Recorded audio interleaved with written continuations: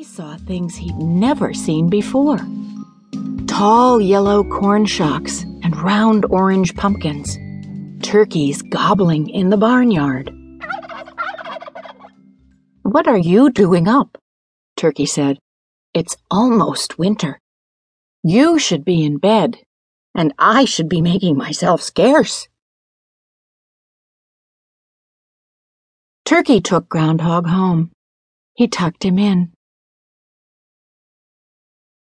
He read him a story about pilgrims.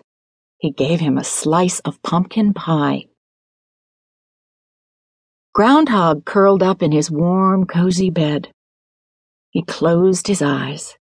He tossed and he turned.